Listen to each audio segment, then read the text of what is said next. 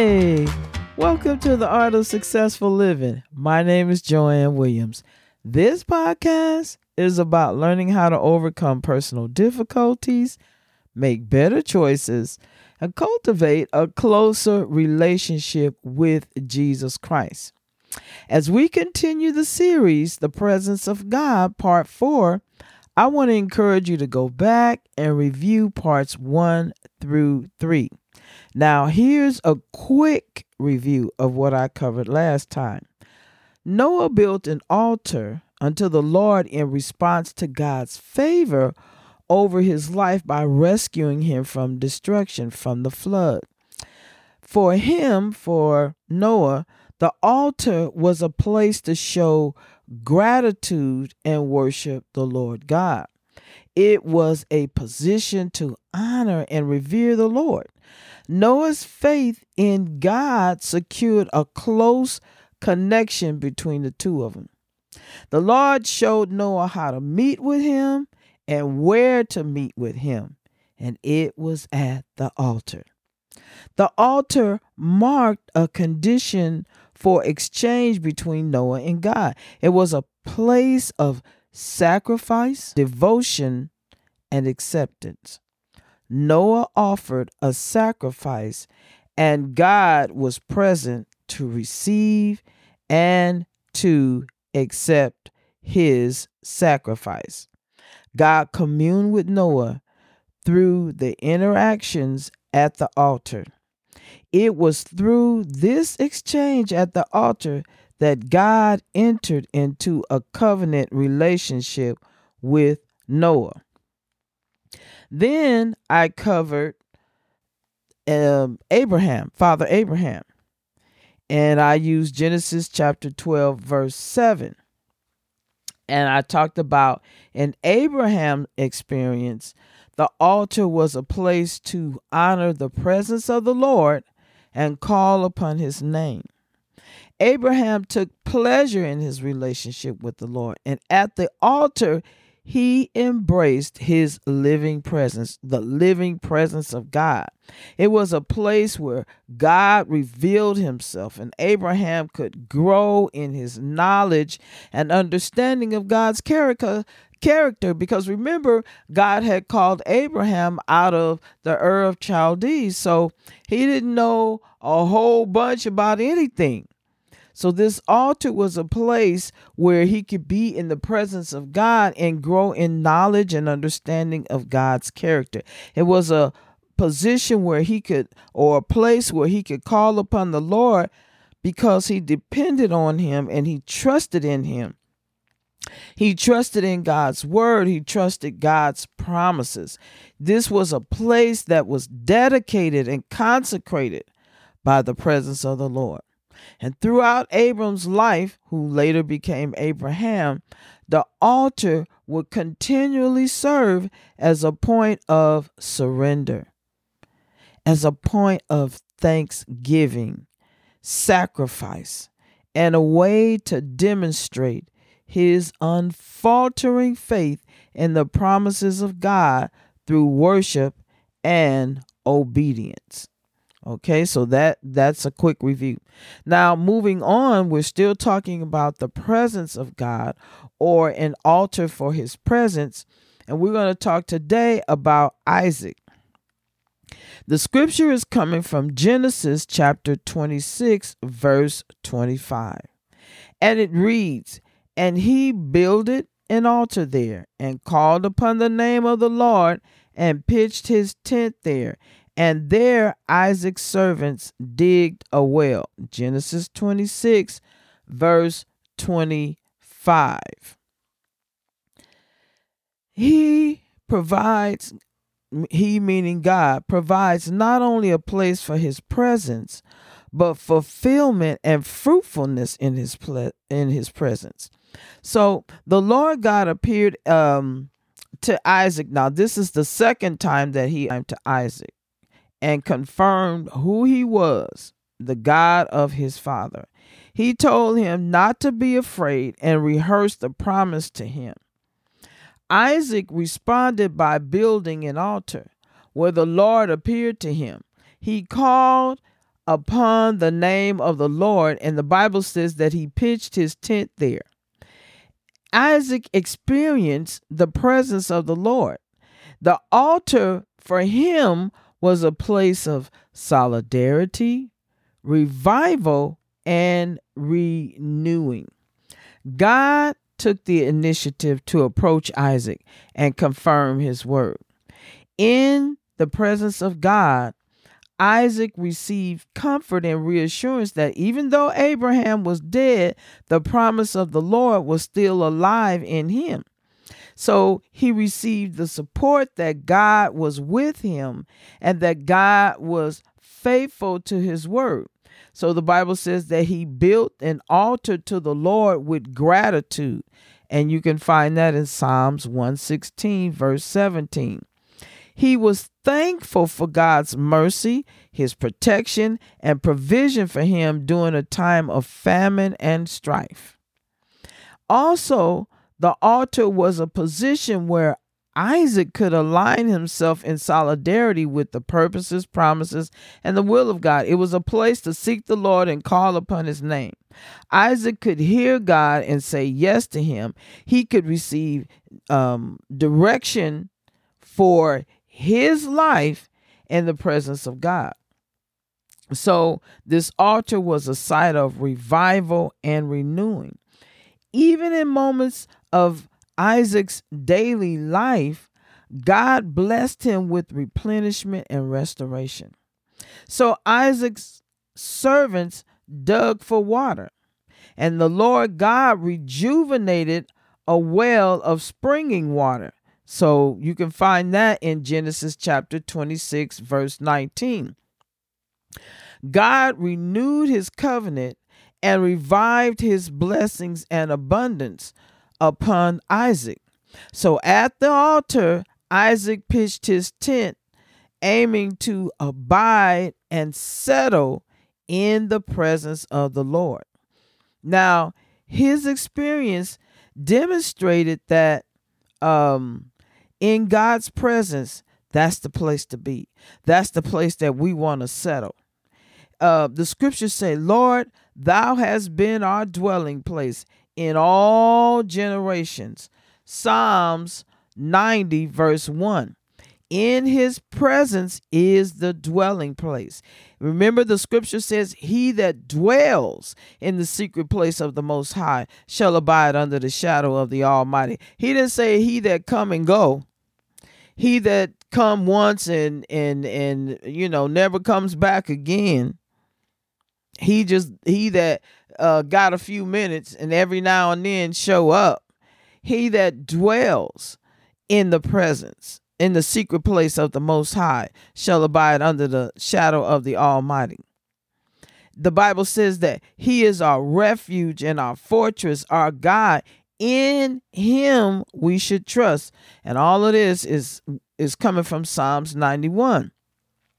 So we have to aim for the presence of the Lord. It's not intermittent. It's not on and off again and in and out and up and down and all of that.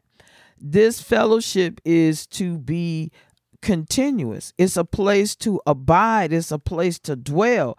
Abiding and dwelling, the Bible tells us, in his presence provides shelter. It provides refuge. It is safety. There's strength. There's hope, and there's peace.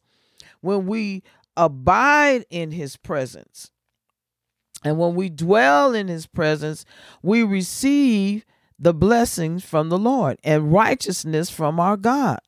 And the Lord will command the blessing to be upon us in all that we set our hands to do when we abide and dwell in his presence. The Bible also wants us to, not the Bible, but God also wants us to know that he will bless us in the promises, with the promises that he's given us. He will establish us. He will see that we are blessed, and people will see that we are blessed, and they will call us by the name of the Lord. And the Bible tells us that the Lord will open to us his good treasure, that the heavens will give us rain in season and increase with the increase of God. That's what the Lord, I believe, wants us to take away from this altar that Isaac had, in how it worked in Isaac's life.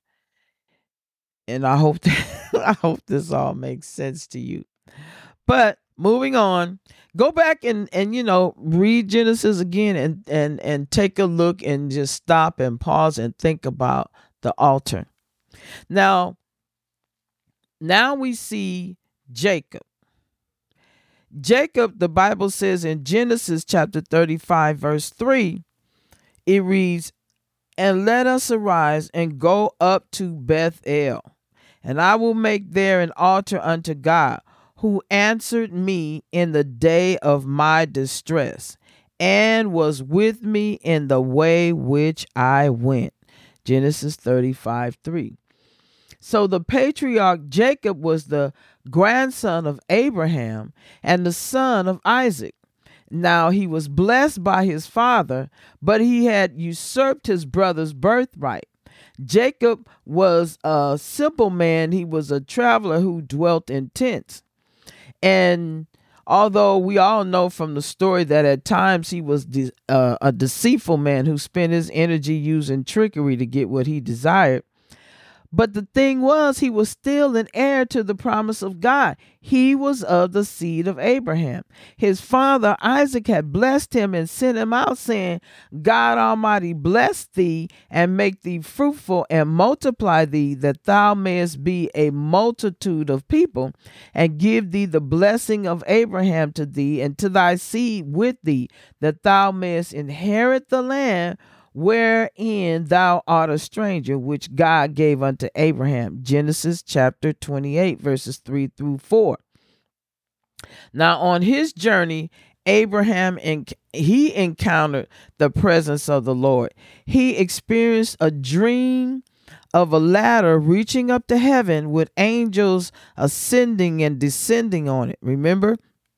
Because he had to run from his brother because of what he had done. And anyway, the Bible says, "And behold, the Lord stood above it," above this ladder. "And he heard the voice of the Lord, who reaffirmed his promise and plan for the seed of Abraham." God identified himself to Jacob as El-Shaddai, the Almighty God, the God that will do what he purposes to do. He is the Almighty God of the past, present, and future. Now, God initiates this relationship with Jacob because God is faithful to his covenant to Abraham. God is also faithful to his word, because remember, he had promised Abraham that his seed would multiply upon the earth, and all the promises that he had promised Abraham. God is also faithful to his purposes and what his will is. So he says to Jacob, "I am the Lord God of Abraham thy father, and the God of Isaac. The land wherein thou liest, to thee will I give it, and to thy seed, and thy seed shall be as the dust of the earth, and thou shalt spread abroad to the west, and to the east, and to the north, and to the south. And in thee and in thy seed shall all the families of the earth be blessed." And behold, he tells not Abraham, he tells Jacob, "I am with thee, and will keep thee in all places whither thou goest, and will bring thee again into this land. For I will not leave thee until I have done that which I have spoken to thee." And that's Genesis chapter 28, verses 13 through 15. So Jacob had a spiritual awakening that caused him to realize that the presence of the Lord was evident to him right there. That God was right where he was. Because remember, he says, Jacob says, "Surely the Lord is in this place, and I knew it not." Genesis chapter 28, verse 16. The Lord revealed to Jacob that his presence was with him, and he pledged to him that he, the Almighty God, would be with him to fulfill the promise that God had to keep his word as well as bring about his divine plan. He told Jacob that God, was sufficient to preserve him wherever he went. He also told him he was powerful enough to orchestrate his eternal purposes and will in his life. So in this revelation, Jacob recognized the awesomeness of God. And then he memorialized the site where he encountered the presence of the Lord with a stone. He consecrated that place with oil, and he called it Beth-El, the house of God, because it signified what? A place for his presence. Jacob responded to the revelations of God's presence by making a vow to the Lord. This encounter with God, it humbled him. And this is where he confessed the Lord as God. He expressed his faith with action and commitment. He starts to give a tenth of all that the Lord would give him back to the Lord. As Jacob continued his journey, he heard the Lord speak to him. And the scriptures say, and the Lord said unto Jacob, return unto the land of thy fathers and to thy kindred, and I will be with thee. Because we all know the story of Jacob. And he fled and he got married. He got all these kids and wives and everything. And he was afraid to go back because he thought that his brother would kill him. But God is telling him, okay, go back to your people. And God promises Jacob that he will be with him. I am the God of Bethel, where thou anointest the pillar, and where thou vowest the vow unto me. Now arise, get thee out of this land, and return unto the land of thy kindred. Genesis 31:13. And from the beginning, abiding in the presence of the Lord came from following and obeying the voice of the Lord. Okay, so because it's God's will for man to live in his presence. And what he's trying to show us is that he provides the way and then he leads the way. God is leading the way. So God has promised Jacob that he's going to be with him, that he's going to comfort him, and, that all is going to be well. And so Jacob has this, like I said, this encounter with God, who's telling him to go back to his people. And then as Jacob drew nearer to reuniting with his brother, Jacob spent some time alone to reflect on this, potential outcome of this impending reunion with his brother. He was scared. He was afraid, and he was distressed because he didn't know how it was going to turn out, because his brother still could have been holding a grudge and, kill him on sight, kill the family, kill the cattle, kill everybody. But that's not what happened, because God had already promised Jacob that he was going to be with him. So Jacob was basically in a state of desperation, and he wrestles with an angel until the break of day. And at that point, we know that Jacob was transformed with a new identity, and he's no longer Jacob. He's now a prince with God. Okay. And so this is a defining moment between past failures and self-reliance. This is a present. We looking at the present, and we looking at the future triumph through faith that perseveres. So God certainly prevailed in the struggle, but Jacob's weakness was made perfect in God's strength.